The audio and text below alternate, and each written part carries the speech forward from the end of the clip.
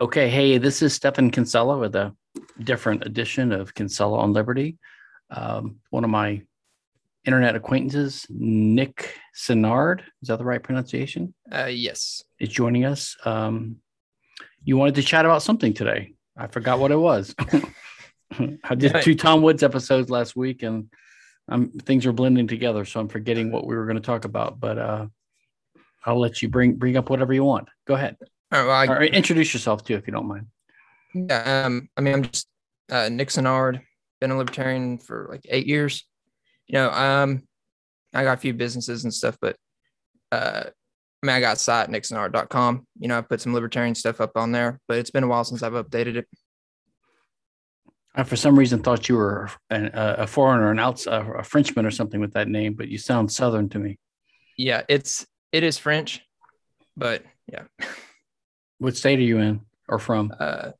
Tennessee. Tennessee. Okay. Yeah, close to Great Smoky Mountains. All right. But Well, two Southerners on the line then. Let's try to keep the total IQ level above 100 if we can. It'll be a challenge. I know. But no, I guess I want to talk about mostly three things. I think they're all pretty interrelated. Is one that's one you're starting to see more is that libertarians starting to act like or say that Facebook's a part of the state. Yeah, starting right. to see that more. Yeah. Another one I think that's related is kind of the Section 230 Yeah. thing, or even libertarians will bring that up. And then I've seen it's not as popular as it used to be, but terms of service violations as aggression, I've seen a few libertarians make that, but I think that's just confusion on liability and contract theory. Yeah, I haven't heard that one too much. I don't recall ever hearing that terms of service or an aggression. You could argue that they're not a binding contract, and I think there are good arguments for that. Right. Well, I'm just saying on that one, I've seen people say, well, Facebook or Twitter didn't follow their own terms of service, so someone has the right to force them to do. Oh, right. Something. That's a confusion of libertarian property and contract theory. That's true. Yeah. But I guess start with the first one, which is the most popular one I've seen talked on a few shows, actually, and many people in, say, the Mises Caucus group. Pretty much Facebook as a part of the state just because they're cooperating with the state when it comes to what information the government wants on its platform, and they're like, well, now it's a part of the state. Therefore, I've seen some say that, no, I don't want legislation or anything like that. But you can say you don't want legislation to affect Facebook, but if you're saying Facebook's a part of the state, that does enter into some dangerous grounds. Yeah. I agree. I mean, I think if you conclude someone is, you should say it. You shouldn't be afraid of the consequences, but you should be cautious and try to do it carefully. I guess I've been thinking about this too. Why do people feel compelled to do this? Like, why are there this witch hunt to classify Google, et cetera, as part of the state or corporations? Like the left libertarians want to say that about corporations because they have this limited liability privilege grant, so-called. I mean, I think as libertarians, important to understand the state because it's the biggest aggressor. So we have an analysis and theory of the state. So the state is an identifiable actor or agent or entity in society, and it plays a certain role. It's the institutionalized source of aggression.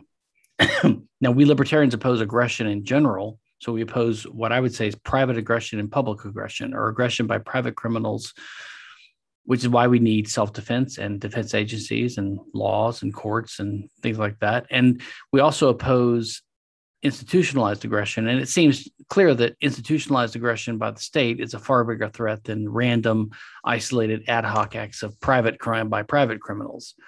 And the minarchists and classical liberals recognize the danger of public aggression, which is why they want to create a state, but they want to put limits on it, like in a constitution. So like they recognize how dangerous it is, so they want to put limits on it. But they basically recognize the state is a possible source of violation of rights. So we have to identify the state, and we have an analysis of the state. I think that analysis always comes with like this class analysis, like Hoppe does, and even Marx does to some extent, but he does it in a different way. But it's basically the rule of the majority by a minority, right? That's why they do it. So that it's like a pyramid of power. So that, the 5% or the 2% or the 1% or even the 10% can exploit the other 90% or 99%, right? So they can live high on the hog while the masses are relatively impoverished. So to succeed, I think Hoppe goes into this in his Banking Nation States great article. They have to basically persuade the population to go along with it by a variety of techniques: propaganda, coercion, tradition, appeals to authority, and with democracy by getting everyone to falsely believe that they're part of the state. And so many people have relatives or they themselves work for the state because the government is so large now, the federal government, for example. So everyone is, their kids are going to public schools and we drive on public roads. So everyone starts to have this kind of interest in the state. So they're reluctant to challenge it. But still, the state itself has to be a minority. So if you broaden the definition of what's the state so large that it includes Google and Facebook, and even broader, any corporation, because no one has totally clean hands, I suppose. And even broader than that, not only every human being that's an employee of the state, which is, I don't know, what, 20, 15, 20, 30% of population, but people that are being paid by the state. Because what's the difference economically and politically, whether you pay someone a salary or you have a defense contractor that you're paying, right? Or a welfare recipient who's getting money. Or private jails, So I guess these are all part of the state. So if you're going to have such a loose standard of conceptual connection or causation that Google and Facebook are part of the state, then basically we're all part of the state, which is exactly the lie that the state tells. They tell us this. Oh, you are part of the government. That's why you can't complain about it. You have the right to vote. So you are the government, right? So you can't complain if you don't get the results you don't like. So you have these anti-statists, so-called, doing the same thing that the statists do. They're all saying we're all part of the state, which is ridiculous. Oh, yeah. But then you have to ask, okay, so why are these libertarians, why do they want to say that Facebook and Twitter and Google and YouTube, who else? Amazon? I don't know if Amazon counts. Apple, basically the FANG and I guess other companies. Why are they part of the state? I mean, the older reason from 10, 20 years ago would be, they're corporations. They have limited liability, or they influence policy, or they have lobbyists in DC. They're in bed with the state, they'll say. I mean, the chain of causation is not always clear, admittedly. It's not clear whether the state has wormed its way into corporate America and business so that we have a type of fascism where you have nominal private ownership, but government is so intertwined that they influence what the government does, what business does, or where the business influences what the state does, and they're at the control of the corporate power, which is sort of what the crony capitalists think. I think it's a mixture. Yeah. But I mean, if you're going to say whoever influences the state is part of the state or responsible for it, what about the voters? What about the average voter? What about people who write articles that propose progressive programs, taxation and public schools and war and all that? So this ultimately requires a careful and nuanced and cautious application of causation analysis, which is what I try to do in one of my articles with Pat Tinsley on causation and aggression in the QJAE years ago. But it's not just something you can do from your armchair blustering. What I think is going on, and I'll let you jump in a second, but what I think is really going on is a lot of libertarians are impatient. This is why they're activist types. They don't want to just think and have intellectual ideas and work for freedom in their own life. They want freedom now for everyone, God damn it. And then some of them tend to join the Libertarian Party. And because they don't make much progress by advocating anarchy or radical minarchy, they tend to compromise or settle for tiny improvements or even the tiny hope of a tiny improvement. So they go file a suit for the Supreme Court, or they'll field a local candidate for office and argue for school choice and things like that.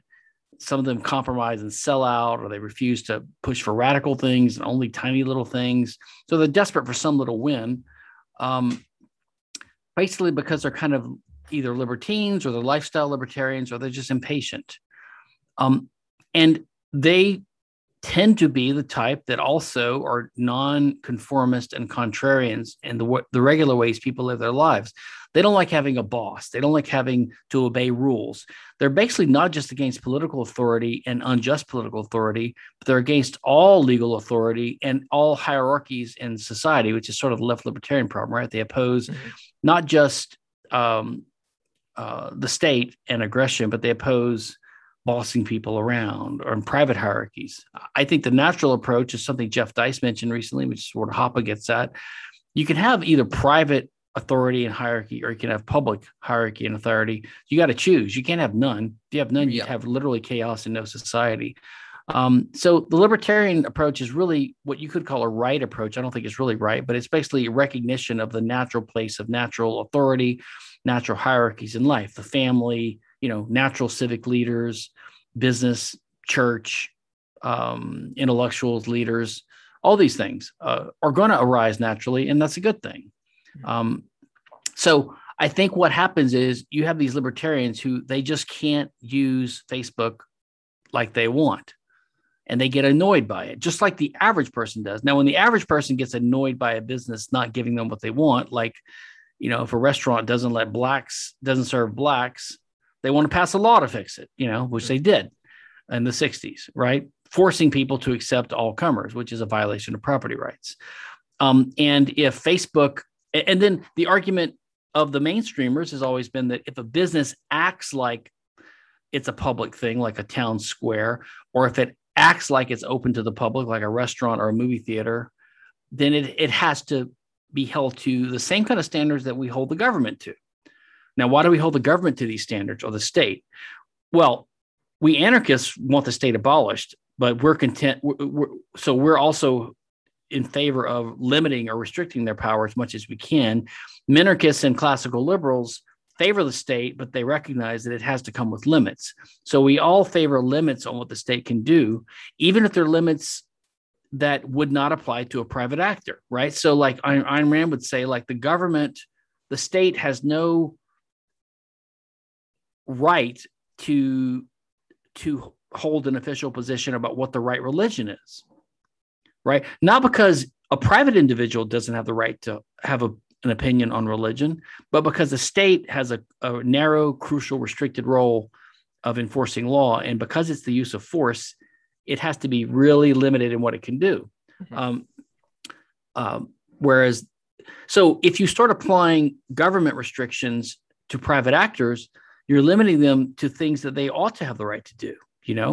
A private company ought to have the right to be racist or sexist or have religious preferences, whatever they want. Now, economically, we would say that they pay a price for that, right? I think they do. They tend to pay a price. Sometimes people are willing to pay the price. That's what the market, supply and demand, the the negotiation between customer and supplier, employee and employers, social reprobation, approval, reputation, all this kind of stuff results in a certain type of market playing field.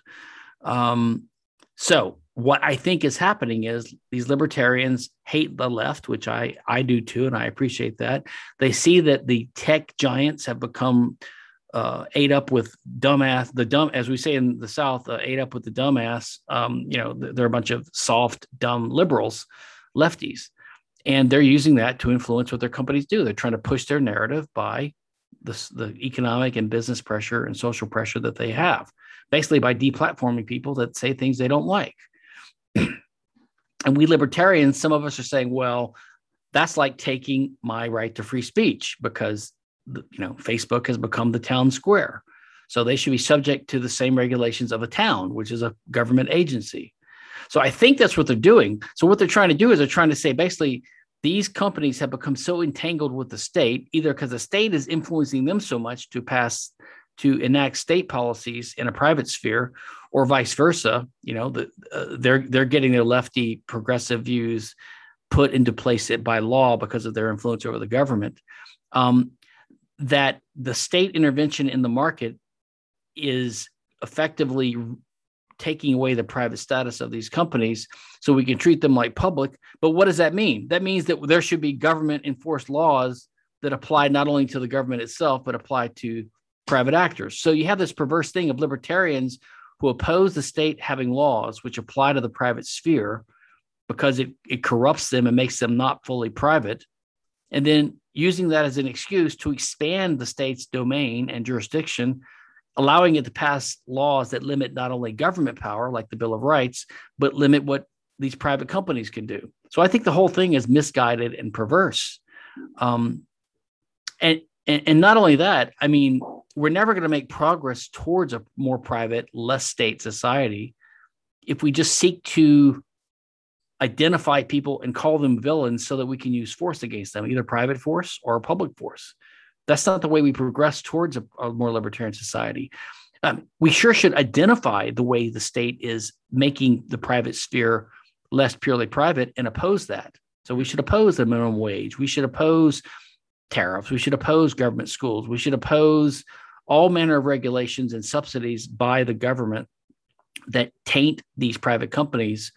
But we shouldn't seek to vilify them and condemn them.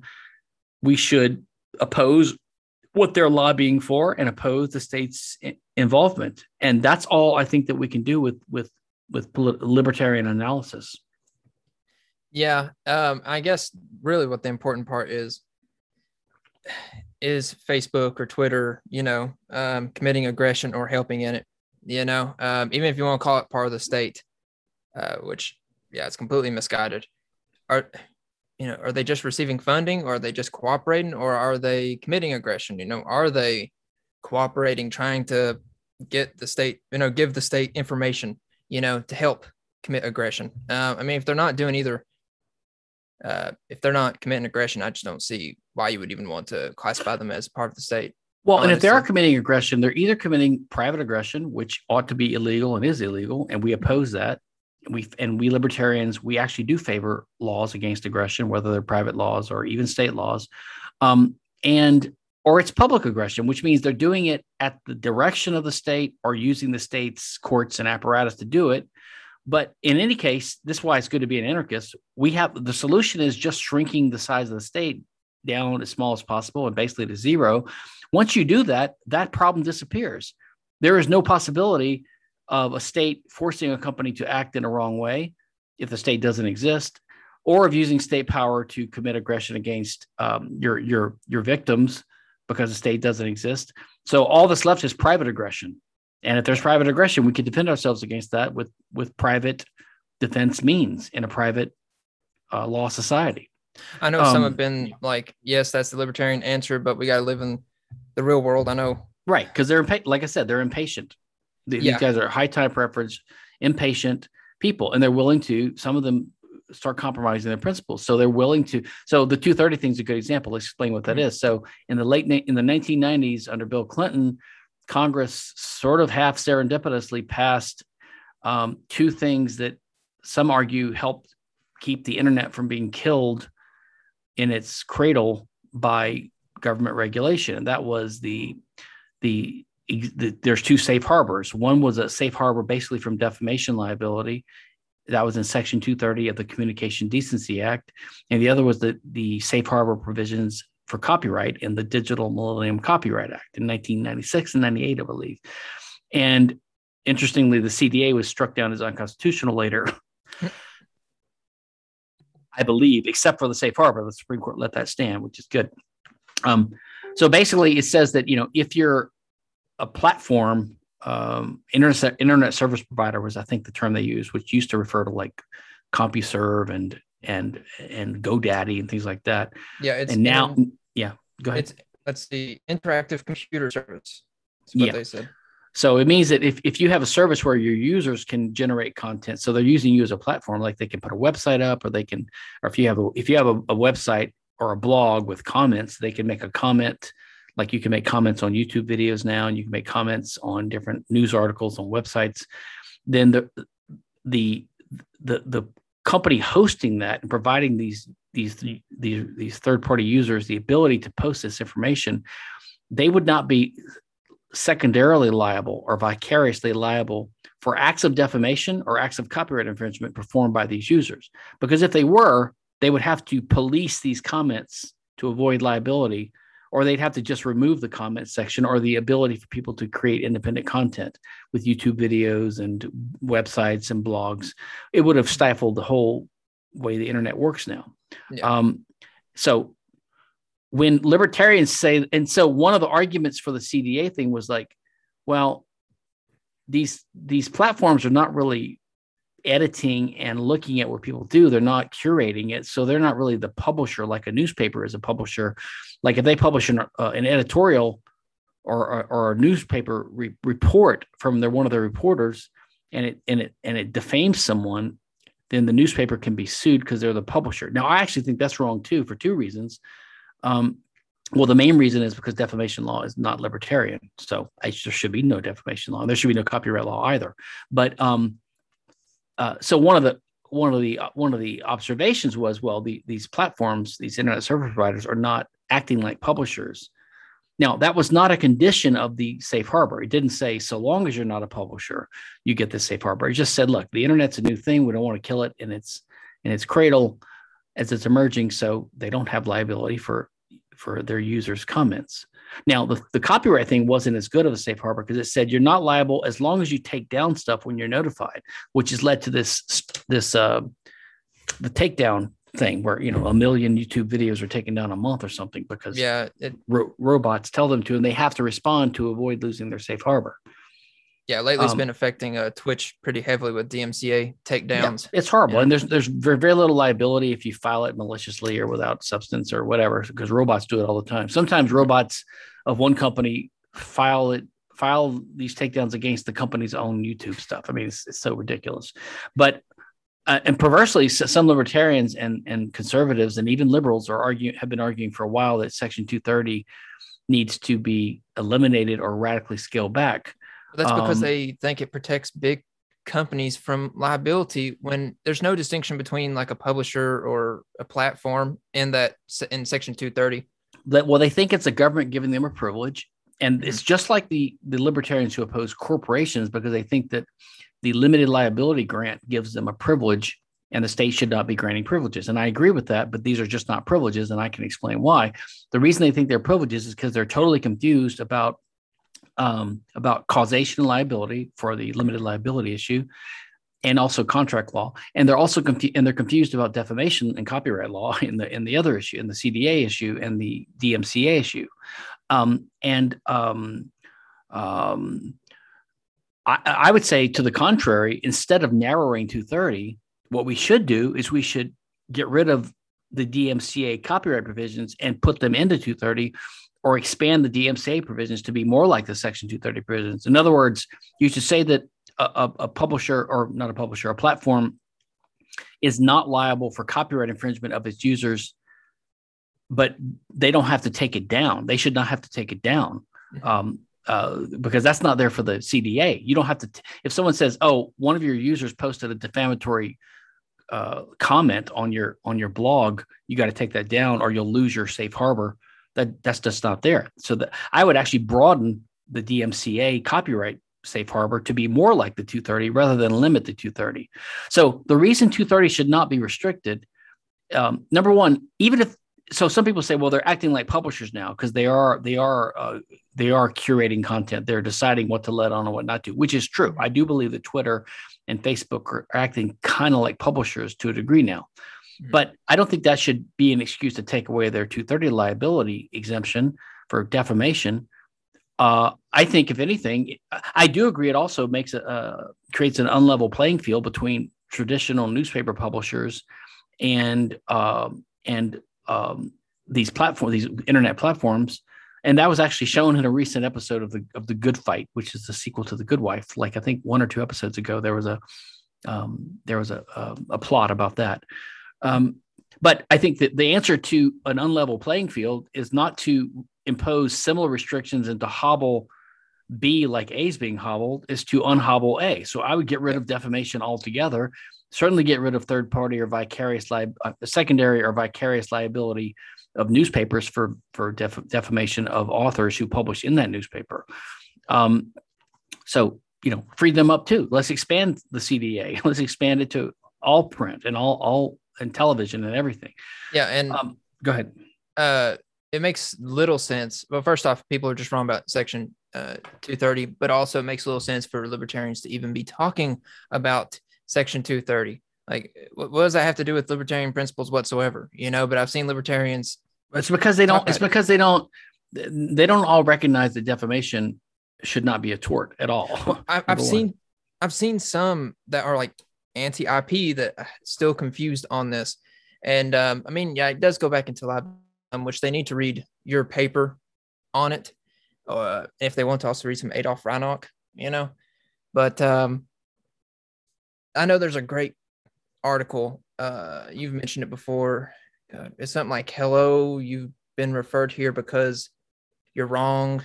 I forgot what it was about, but it's about. Oh, it's on TechDirt. It's Mike Masnick's site, TechDirt. They have a page called "Hello, you're wrong about Section 230 of the DMCA," and there's a list of frequently asked questions and answers showing why you're wrong, because they're tired of answering the same stupid misunderstanding over and over again. I've been building something like that for IP. As "Hello, you're wrong about intellectual property on the internet." That article's awesome.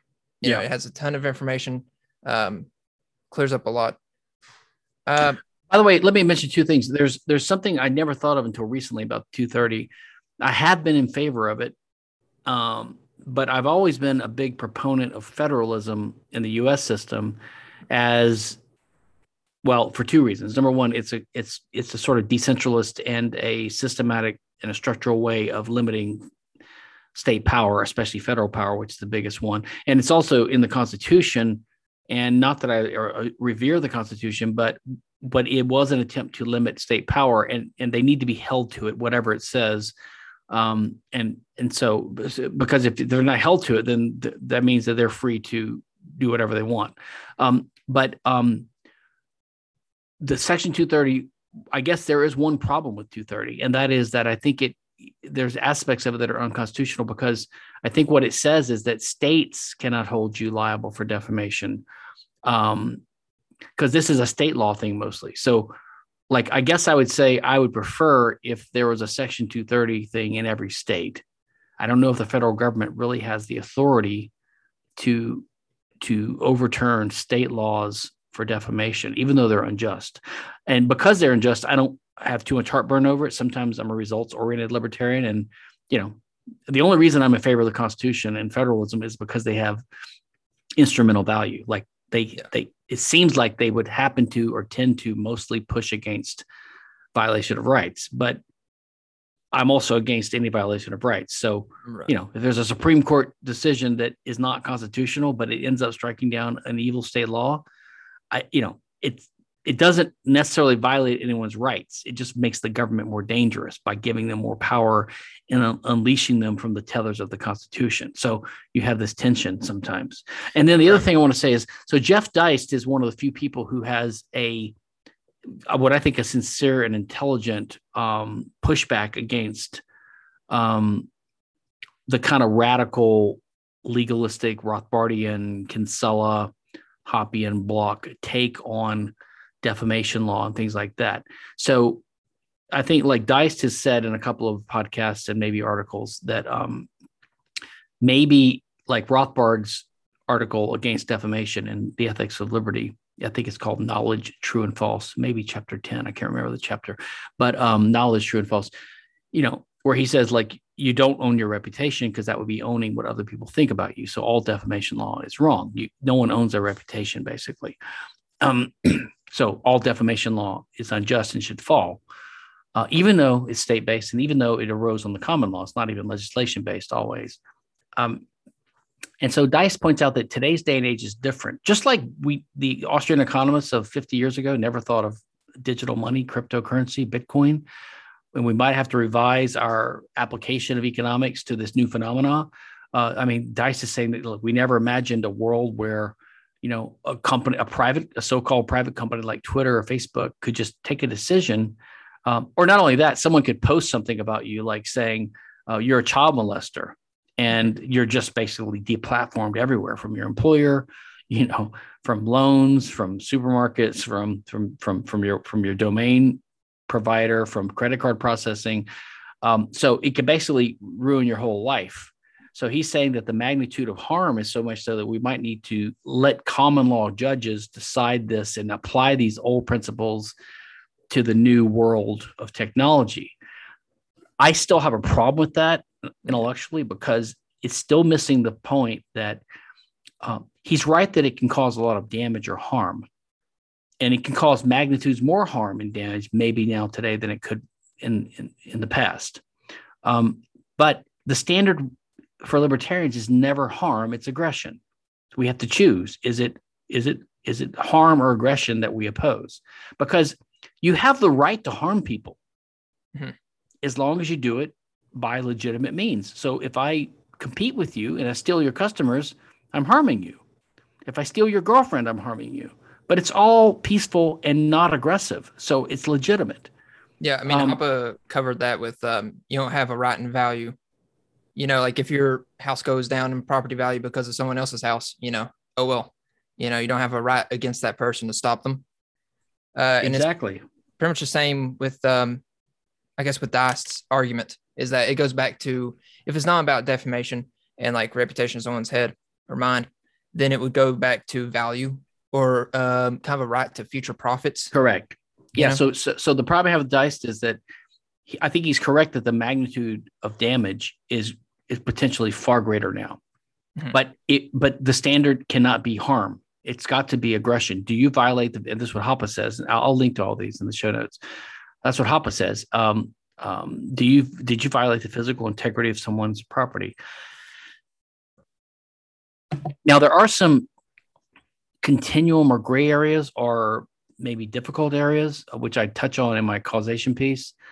So for example, let's suppose you falsely accuse someone of a crime, and that ends up causing them to go to prison unjustly. Now you can blame the jury system, you can blame the law, you can blame the jurors, you can blame the judge, you can blame the jailer, but I think you also could blame the person lying and causing it to happen. So it is a speech act, but in that case, the speech act was designed to and ended up causing physical harm. Like there's a physical violation of the person's bodily integrity. Or they played a causal role. They played a causal role, but they played a causal role not in harm. They played a causal role in a rights violation. So that's the difference. That you can make the same argument about, like, see, this is where I would disagree with Rothbard. Rothbard says that incitement is never a crime. Like if you incite a mob to go after some guy and they lynch the guy, it's the mob's fault, but it's not your fault because you just spoke words. I think that's totally wrong. Given the context, your words can be causal. They can be a causal factor in the harm or in the rights violation that occurred.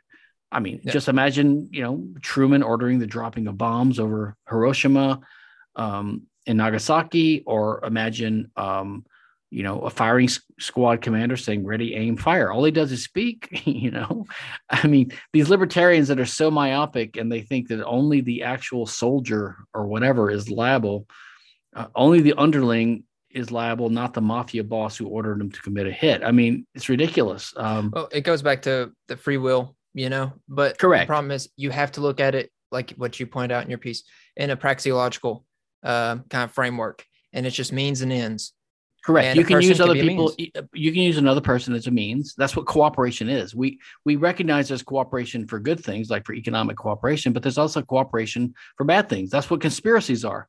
Not the nutty libertarian tinfoil hat, no moon landing conspiracies, but or the vaccine has microchips in it conspiracies, but a criminal conspiracy, which means people combine together to cooperate to do something. So if you have a bank robbery, you have a guy that plans it, you have the getaway car driver, maybe the guy who funded it, and then you have the guys that walk into the bank with the shotguns. So some myopic libertarians will say only the guys with the shotguns are liable, and in fact, each one's only liable for what he did. Like there's no felony murder rule, which is the rule that, like, say two guys go into a bank with a shotgun each, or let's say one of them has a shotgun. Only one has a shotgun. The other guy's not armed, and they rob the place. And then during the robbery, the guy with the shotgun kills an innocent person. Well, under the felony murder doctrine, both of them are liable for that, which I think is completely correct. But the kind of the nitpicky libertarian would say, no, it's only the guy with the shotgun. fuck, I don't know why they don't just blame the shotgun itself. Why do they blame the guy? Right. He wasn't the pellets flying through the air that went into the body. I mean, these guys have no. I think their mistake is that they have a mechanistic and a legally ignorant view of the way things work, a mechanistic view of things.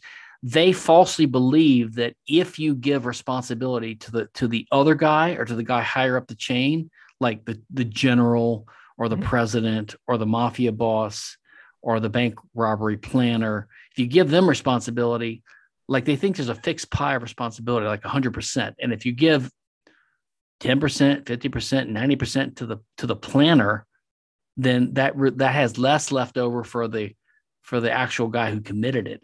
Right. When there's enough responsibility to go around. Yeah, you could have. They don't even know the concept of joint and several liability, which means they're both 100% liable. That blows their minds because they're not lawyers. They've never heard of this. I mean, this is a common concept over the centuries. It's not that difficult.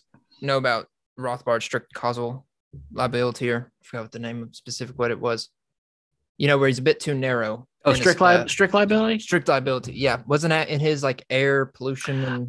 It might have been. And that's one thing I haven't worked on too much. I would like to someday, because I think libertarians have there's an underdeveloped theory of strict liability. And I think it's got a lot of flaws in it. They take for granted some aspects of strict liability law as it's developed, which I think is wrong. Tort law is all messed up. So, they seem to think, I think their fundamental mistake is they think that liability comes from ownership, right, instead of action. That's their mistake. And I've identified this in a couple of long blog posts. But liability, and they'll do this kind of Republican thing where, Republicans say, well, we have rights, but rights come with responsibilities, So libertarians buy into this crap too. They'll say, well, if they do it implicitly, they'll say, if you own property, then you're responsible for someone being harmed by it. It's like, wait, that actually is not true. Ownership is the right. It's not a responsibility. It's not a responsibility at all. You're not responsible for your property. That's stupid. You're responsible for your actions, because actions is what harms other people or what violates their property rights. So, for example, if I shoot you with a gun, I'm liable because I shot you with a gun, not because I own the gun. Right. Like if that was the case, I could just avoid responsibility by stealing someone else's gun, and then I could shoot as many people as I want because I don't own the gun. It's ridiculous. And likewise, if someone steals my gun and they shoot someone with it, I shouldn't be responsible. After all, it's my gun. Right, but you didn't commit the aggression. Right. So ownership of the means used to commit aggression is irrelevant in the analysis of responsibility. It's all about action. And for action, we just simply need to identify the structure of that actor's action and what means he employed, what was his goal, and was he successful? Right. It's got nothing to do with ownership. Because you got to remember, means is an economic concept. It's not a juristic concept. It's a descriptive concept, not a prescriptive concept. Means something in the world that can be physically or actually employed by a human actor to causally interfere in the world to achieve a result. This is all descriptive. It's all economic. It's all things that could happen on a desert island, has nothing to do with law, justice, norms, property whatsoever. It's got to do with control and possession and the ability to manipulate and handle. So that's what means are. And so responsibility legally for an action flows from your committing, you're taking an action that employs certain means that did causally, efficaciously cause someone else's body or resources that they own to be invaded. So this is the mistake people make. And I don't blame them for this, because this area is confusing and hasn't so far been developed very far. But honestly, we do need to do that. We do need to distinguish between economic concepts and juristic or normative concepts. Mm-hmm. Yeah. Really, the most work that's been done is just your piece, I mean, unless I'm just missing on a major article or something, that's the best piece I know about. And pretty much the only one that essentially gets it right when it comes to liability, and it's a lot to untangle, but really just thank God for, I guess, Adolf Reinach, you know. I agree. And I mean, that guy, this is Adolf Reinach, who was a great, I think he's phenomenologist, kind of a Kantian type legal philosopher I guess he was German, right? Or Austrian, German, I think, but he died in World War I think. He died in World War One at a very early age. And he had, I don't think he was 40 yet. He'd already written a lot of great things. And it's a shame. Well, of course, it's a shame he died, but yeah. But no telling what the guy would have produced if he had lived longer. But yeah, I think, and my work is not comprehensive and complete. It's more of a sketch towards a theory. But the only reason mine is solid is because I carefully built upon other foundations. But I think the reason the other work is sort of unsatisfying is, number one, well, libertarianism is really relatively new. Not so far, not a lot of areas have been dealt with in detail. We just defer to the mainstream thinkers on this stuff. And they're, of course, not going to be informed by Austrian economics and by careful libertarian analysis. So they might be good scholars in their little narrow field, like legal scholars or whatever, but they're always going to miss something when they come to normative thinking because they're not libertarians. And by contrast, a lot of libertarians are really not sophisticated and deeply mired in legal theory. So they don't have a lot of tools to bring those things in when they develop the libertarian take on things. In fact, it's been yeah, go ahead. Well, that's why you were able to pretty much demolish IP, because you actually knew about it. I think so. It's because we're a small group. So there's only so many people that have the right intersections of knowledge. Like in my case of knowing Austrian economics and praxeology, especially Rothbard and Hoppe's radical politics and Hoppe's property theory. Well, really, your estoppel theory. Yeah, which is borrows upon Hoppe's and argumentation ethics, and also just knowing the law and the way it works, which you have to basically know at a certain point to understand strict liability, to understand the way causation has been applied in the law, and what intellectual property is, because these things are arcane and detailed. So you have to have people that know all that, and there's a few of us growing out there. But even the ones that are pretty good, like Randy Barnett's great, but he has a different approach to a lot of things. But he's made lots of contributions too. But there's not a lot of us out there. Hopefully in the future, we'll keep growing and people will build on our works, and there'll be more progress made in the upcoming decades on, like I said, strict liability. Even the area of people always get confused about restrictive covenants, and things like trusts. And the positive law, the common law, has one way of approaching that, but it's really legalistic, and it's just what the law is. And some libertarians just reject things out of hand that they don't understand because they're not lawyers.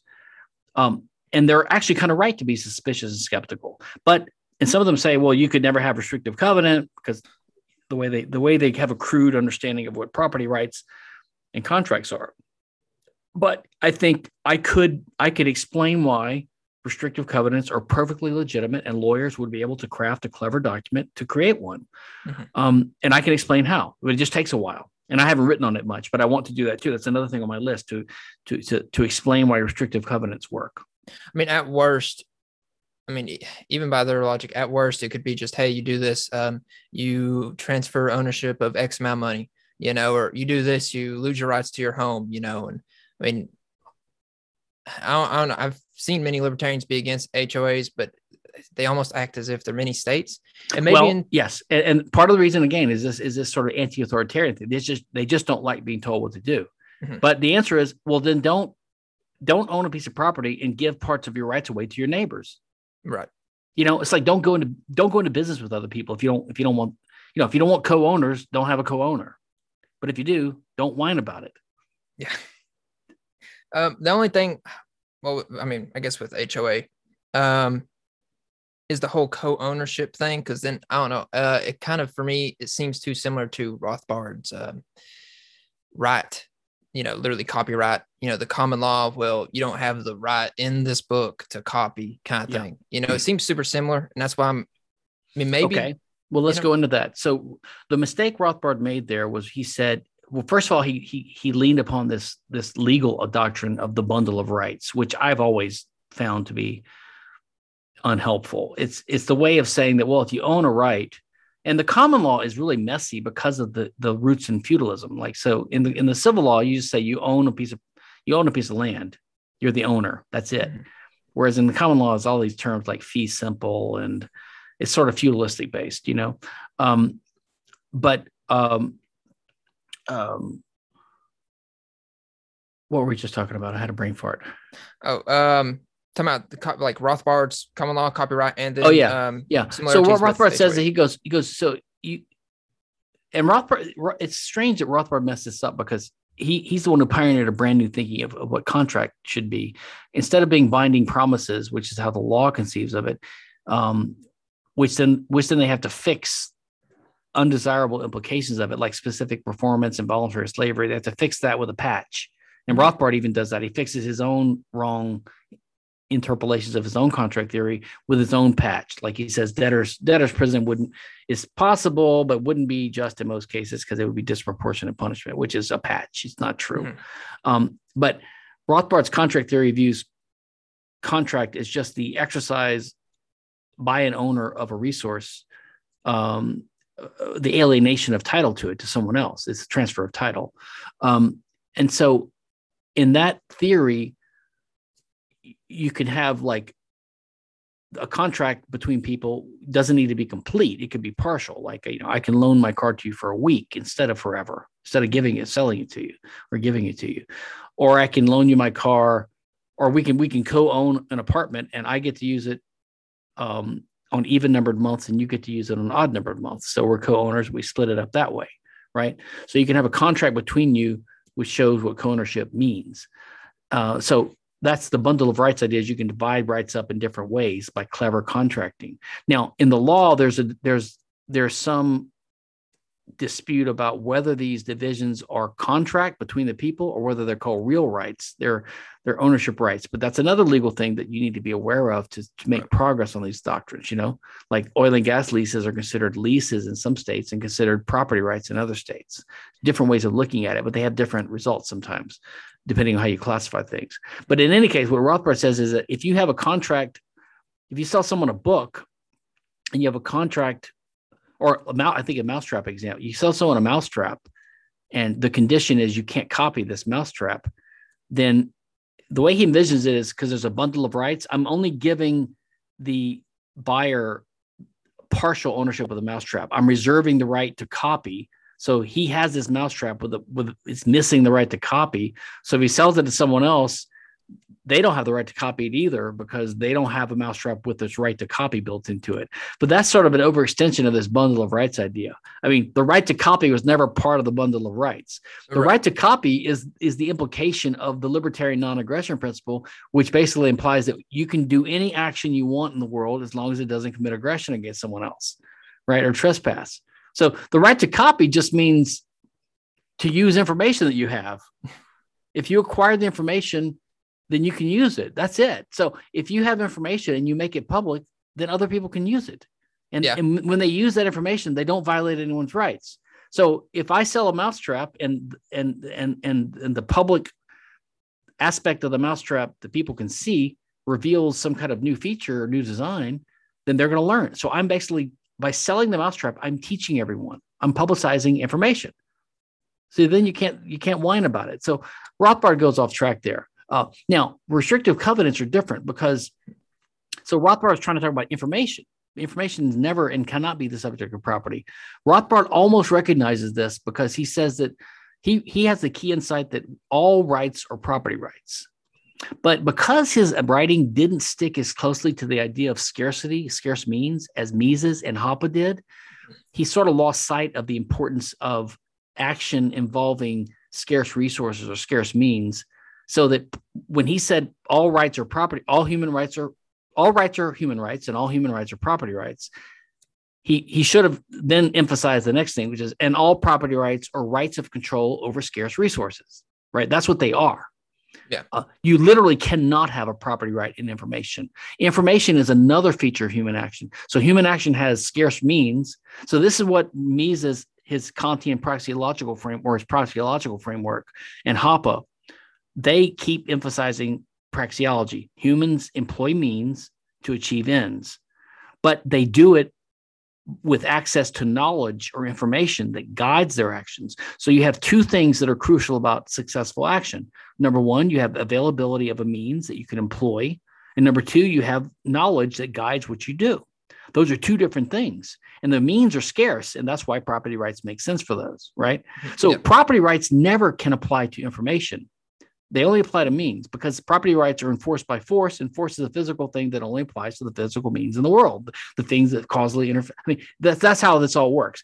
Rothbard, I think he lost sight of that because he didn't emphasize scarcity and means so much in praxeology in his writing.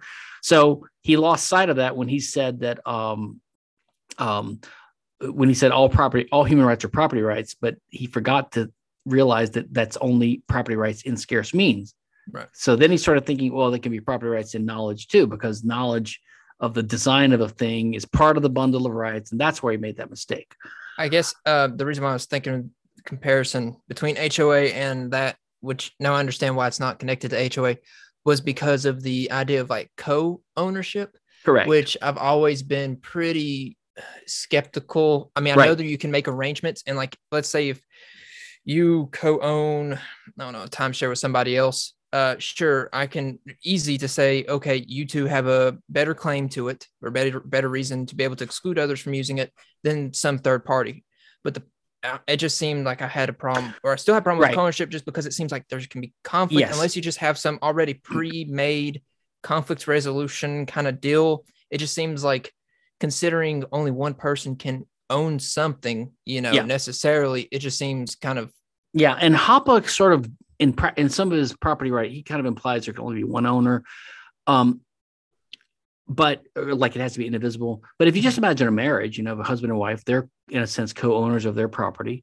As far as dispute resolution issues or even amendments to the agreement, those either are specified explicitly, or if they're not, then the presumption, the way the law works in the common law and the way it should work, I think in private libertarian law, is that there's default assumptions or gap fillers, or what we call suppletive terms. So so if in the absence of a stated condition, all the dispute resolver can do, like the arbitral tribunal, the judge, the jurors, whatever, all they can do is try to guess at what the parties intended. And if they have to take a guess that you say is wrong, that's the fault of the parties for not being explicit. So when they're not explicit, it's because they're lazy, or they don't want to spend resources papering it, or they don't really care. They figure that whatever's reasonable, whatever the jury would determine using what they try to resolve using reasonable standards, they're fine with the outcome, which is basically the way I would look at it. And in the law, I think the positive law now would have different ways of looking at co-ownership. I think in some jurisdictions, they would look at it. Now, they don't care too much because the courts enforce whatever they say, so they get the results. But I think some scholars would say, well, a co-ownership situation is where A and B both co-own something, like a husband and wife both co-own a house. Mm-hmm. And another way to look at it would be that one of them owns it, but the other one has a contract right. So, and whether that makes a difference or not is hard to see. I've never devoted a lot of time to that because it's premature. I think that maybe the way the positive law looks at it would be the way that private libertarian legal scholars would look at it after the libertarian law has been developed. But it's premature to guess, because we would need to first develop the private libertarian law mostly along the current lines, but then see the West way to classify it. My personal leaning is that the way it is like, imagine a sale. A owns a car and sells it to B. Now, why does B own the car now? B owns the car. The way I would say it is this. The sale, as I characterize in my contract article, is not a binding promise, but it's an alienation of title. And the reason the alienation of title works is it's effectively an abandonment by the owner and then a rehomesteading by the buyer. Mm-hmm. So it's an abandonment arranged in a way to put the buyer in position to. It's like throwing a football pass. You're throwing it at the receiver, and you design it so that only he catches it. So we arrange it so that the buyer is in position to rehomestead it by either letting him have possession of it or some other technique. Okay, but So why does B own it? To own something is not a contract right. It's an in rem right. It's a real right, good against the world. That means that someone can't take my car without permission, not because I have a contract with them, but because it's mine, right? So I don't need to go around having a contract with all 8 billion people on the earth to agree not to take my car. It's my car because there's only one car and I have the best connection to it. But in property theory and libertarian theory, the best connection is the first user, the homesteader. Okay. Now I'm assuming this guy found the materials for the car. The first guy found the materials for the car himself in the state of nature, made the car himself. That's unrealistic, but let's assume he's the first possessor of the car. So he's the owner of it. Well, right. A is still the first possessor of the car. So why doesn't he have a better claim than B? And the answer is because he abandoned it in favor of B. But so from CDE's point of view, A owns the car because he has the better claim to it because he owned it first. Mm-hmm. But I should have picked an apple or something as a better example, something you find in the state of nature. But anyway, but B has a better claim than everyone else because he stands, it's like subrogation in insurance law. He stands in A's place because basically he can make A's claim to, if C challenges B for the car, B can say, well, A has a better claim than you, and I have a better claim than A because A gave it to me. Right. So it's sort of like a blending of contract and property law. Property law would be A's claim because of first homesteading or homesteading, and B's claim would be based on contract, which is an application of ownership. It's what the owner A did. So in a sense, from the rest of the world, A and B are co-owners of that car because as a unit, A plus B together have a better claim than anyone else in the world. Mm-hmm. But as between A and B can defeat A's claim because A would be stopped from claiming ownership of the car. That's why my estoppel theory would come in. Okay. So I think of co-ownership as similar to that situation. So if a husband and wife or 2 business partners own a building, then to the rest of the world, you can look at A and B as a unit. Mm-hmm. Like they're not really a corporation, but they're just as a pairing. A plus B together have a better claim than C, D, and E. So basically the rest of the world excluded. Now, as between A and B, their usage of that depends upon their private contract with each other. So if we have a timeshare and 10 people own this timeshare condominium in Florida, then there's a contract between them that they've all signed, which is not binding on the rest of the world. For the rest of the world, these 10 owners own it. And the rest of the world can't use the condo because they're not part of this agreement. But as between those 10 owners, they have a contract saying, well, there's a decision-making unit like a board, which is appointed according to the following rules. And then the owners get to vote on the board sort of like a corporation, like board of directors, mm-hmm. that kind of thing. And then it might even have provisions saying, okay, the shareholders agreement or the co-ownership agreement over this condo is written down on this piece of paper. And it might have a clause saying, and it can be amended the following procedure. Like it can be amended if 2/3 of the owners vote to amend it. You could have things like that in there. And if you don't have it, or if there's a cloudy provision, or then if these guys have a dispute between each other, there's probably a dispute clause in there saying if we have a dispute, it has to be settled by arbitration. The arbitrator's got to try to do the best he can, given the ink spot. Yes, what Bork called the Ninth Amendment. The Ninth Amendment meant nothing to him. He said it's as if there was an ink spot on someone had spilled their ink over Article 9 of the Bill of Rights, and a judge is trying to interpret it, but there's an ink spot over it. He can't read what it says. So he doesn't know what to enforce. Private judges or arbitrators are in that position. If the parties were too lazy or incompetent or cheap or impatient or whatever to include a provision addressing the situation that came up. And it's basically impossible to have a comprehensive contract because the world is uncertain, the future is uncertain. There will always necessarily be things that come up that were not contemplated, which, by the way, is why I think the whole idea of smart contracts is complete bullshit. This Bitcoin idea, this Ethereum idea of smart contracts, I think makes no sense whatsoever. But that's me. I'm a crank on that issue. I guess my biggest thing was with co-ownership wasn't so much against the world, but just the co-owners. Just Correct. Because, the purpose/function, I don't know, I don't like either of those words for it, of rights is just avoiding interpersonal conflict. So if you could you could imagine just a husband and a wife disagreeing on what temperature to set it on, and you do have a conflict where one's swatting away the other's hand. It's kind of like, yes, Correct. It's small. Yes, it's hard to do is from an armchair, but and you need more context, blah, blah, blah. But it just seemed like if we're going to have a comprehensive and consistent rights theory, then it seems like, I don't know, to me, you would need something that could at least guide. Yeah, but I think the way the law has dealt with these things is the right way to do it. So basically, if the husband and wife can't decide what to do with the thermostat, then from the rest of the world's point of view, the husband and wife own this home. It's none of the rest of the world's business how they do it. Mm-hmm. Now, the husband and wife have a dispute with each other. Now, they're supposed to be married and cooperative, so they're supposed to figure it out between themselves. But if they can't, then basically they have to get a divorce, and then the assets have to be split up. The same thing happens when like someone dies and they leave a big estate. Like let's say they leave the family mansion to three different heirs, 3 children.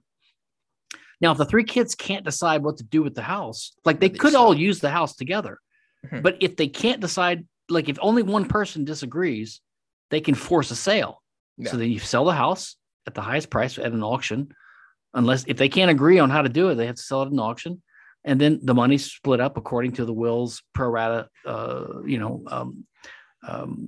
the testament's division of assets. So if co-owners can't agree, then they have to split it up, usually according to the provision in the agreement in the first place.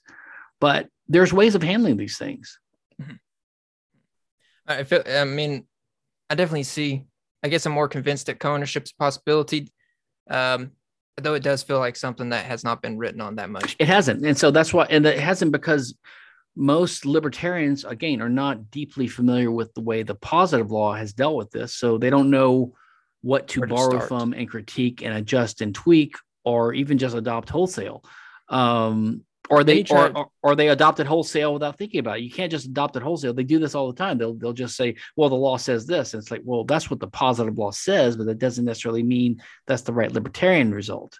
Right. Well, many try to reinvent the wheel. Many that, especially newer, I'm going to be honest, especially newer libertarians seem like they want to reinvent the wheel, don't want to read. They just want to. Correct. But and I think sometimes we're forced to reinvent the wheel to some degree, but we have to do it cautiously, humbly, and preferably as armed as possible with knowledge of all the other things, so that you don't do it. You do it to the bare minimum amount necessary. Right. But I think you're right that the ultimate purpose of property rights is it's a practical social institution designed to permit cooperation and conflict to be avoided, to permit cooperation and to permit conflict to be avoided. And so I think probably the best way to look at it is, if there's a co-ownership situation, what that means is that for the rest of the world, these co-owners are the owner, but as between themselves, they have a contract, and that contract specifies how the thing is used so that they can use it without conflict. I mean, look, if you take someone on a ride in your car and they're a passenger, then you're giving them the right to use the car for certain purposes, but not, and you retain most of the rights on that car. It's a division of rights. It's temporary, but that's the way it is. Mm-hmm. Or if you lease the car, if Avis rents me a car, if I hire a car, as the Brits would say, I have the usage rights over that car, which technically is a property right. Mm-hmm. It's the right to use the car, but it's a limited right. They retain the full rights of the car when the rental period expires. And while I'm using it, I only have partial rights over it. Even then, I can't smoke in it. I can't drive it to Canada. I can't blow it up. I can't repaint it. I've heard. Yeah, go ahead. I've heard you say this similar things before, but I guess I don't know why right now it's more clicking together. Co-ownership. I know you've said that stuff like 10 times in different episodes, because it seems like in your episodes you go over the same things over and over again, which is generally the fundamentals though. But like in Louisiana, in the civil law, there's an interesting legal expression. Like a husband and wife are said to, there's community property. So everything that husband and wife, either one acquires during their marriage, is community property. And they're said to co-own that in division.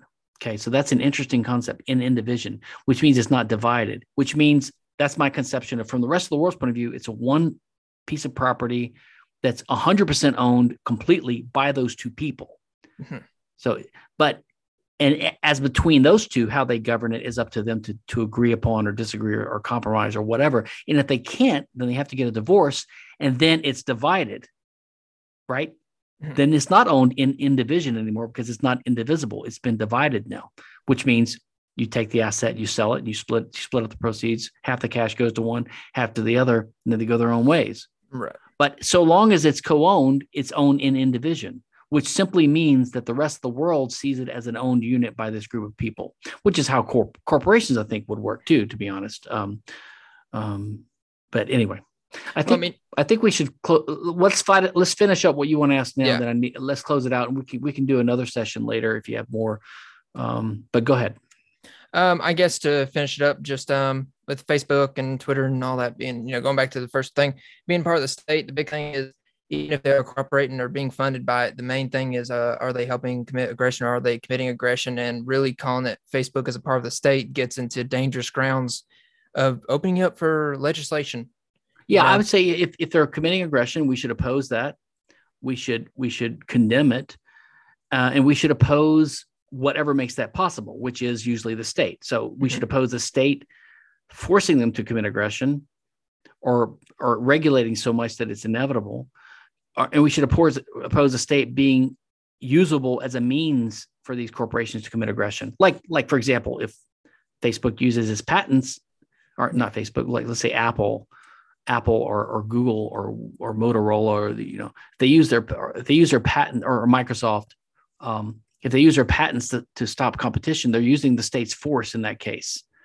You can blame the state too, because the state handed out these, so the state's intervening in the market. But then you have private companies using state force against innocent parties, right? Same thing with antitrust law. You can bring an antitrust lawsuit in civil courts against someone who you think is a bad guy. Right.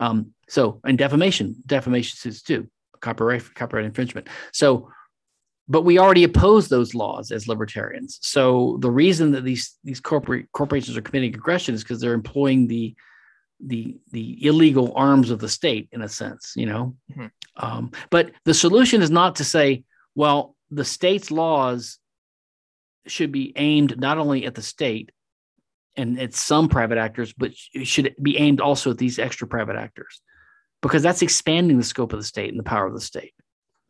Right. Very dangerous. But that's all I've got, I think, for this one. And thank you for, allowing me to be on. I would, I guess, like to do another one at some other time, but it would be more inside baseball versus just this is more, I feel like, general. Anything's fine with me. All right. Well, thank you very much. Thanks, Nick.